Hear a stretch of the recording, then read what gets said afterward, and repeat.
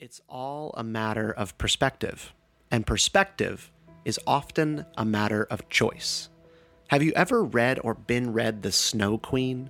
It's a classic children's fairy tale by Hans Christian Andersen, the storyteller behind The Little Mermaid, The Emperor's New Clothes, The Princess the Pea, and The Ugly Duckling.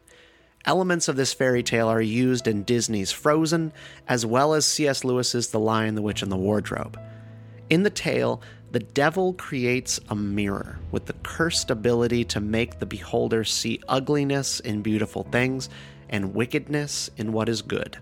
It also accentuates the largeness of negative things. Basically, everything is worse.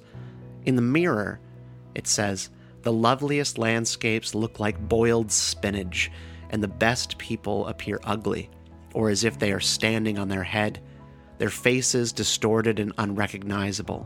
The smallest freckle spreads over one's entire nose and mouth." Yeah, this seems like something a demon would do.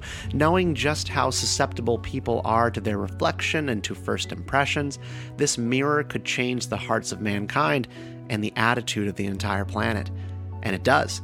In a battle of sorts with God's angels, the mirror is shattered into billions of pieces. The shards, some microscopic in size, they fall to earth and they bore into people's eyes and skin. We know just how easy this is. Anyone who's ever been to the beach and experienced a gust of wind that kicks up the sand furthest from the waterline has gotten that in your eye. Once in your eye, your perspective is changed, as if you see through the glass as a lens on life. In this tale, negativity and a sour outlook on the world is foisted upon unsuspecting individuals. It's not their choice, but the utility of the story is to consider how the devil's glass shard may play a role in your real life. Someone said something to you that felt like an attack. Was it? Or are you just inclined to take it as such? The movie you paid $50 to go see in theaters didn't quite meet your expectations. Did you try judging the film separately from your lofty expectations, on its own merits instead of yours? You're caught in Thanksgiving traffic on the road home, a total standstill. Have you been inconvenienced?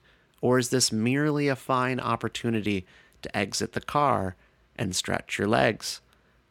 And yes, this was our family drive home last week from Nashville for Thanksgiving. Look, Epictetus puts this struggle in very simple terms. He says, "It is not events that disturb people. It is their judgments concerning them." It is not events that disturb people. It is their judgments concerning the events. Marcus Aurelius would later write in Meditations, taking a cue from Epictetus, "If you are pained by any external thing, it is not the thing that disturbs you, but your judgment about it. And it is in your power to wipe out this judgment now." So within Stoicism, there's a long trail of clever comments and observations about perception. If the philosophy were to be boiled down to 3 pillars, that would be one of them.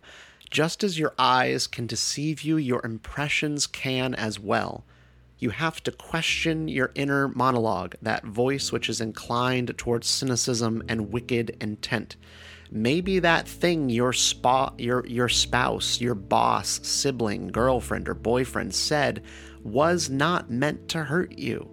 Maybe they just lack your skill with words, and maybe they lack self-awareness about the way that their words sound when it comes out of their mouth. This is a choice.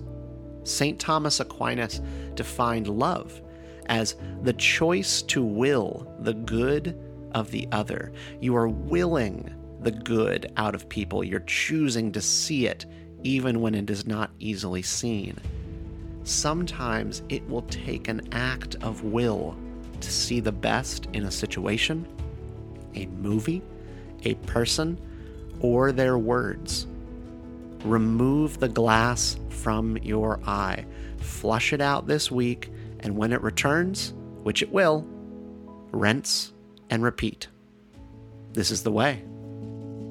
Hey, thanks for listening to Geeky Stoics. I'm Stephen Kent. You can find out more about what we do by going over to geekystoics.com and read some of our articles. Check out some of our YouTube videos and other podcasts about finding the best wisdom on life and love, living in the real world from our favorite stories, great works of fiction, ranging from Star Wars to Lord of the Rings to Marvel to, in today's lesson, classic stories and fairy tales from Hans Christian Andersen. We are all surrounded by source material for valuable life lessons that can make us better people and make our time here in this world just a little bit better. And that's what Geeky Stoics is all about.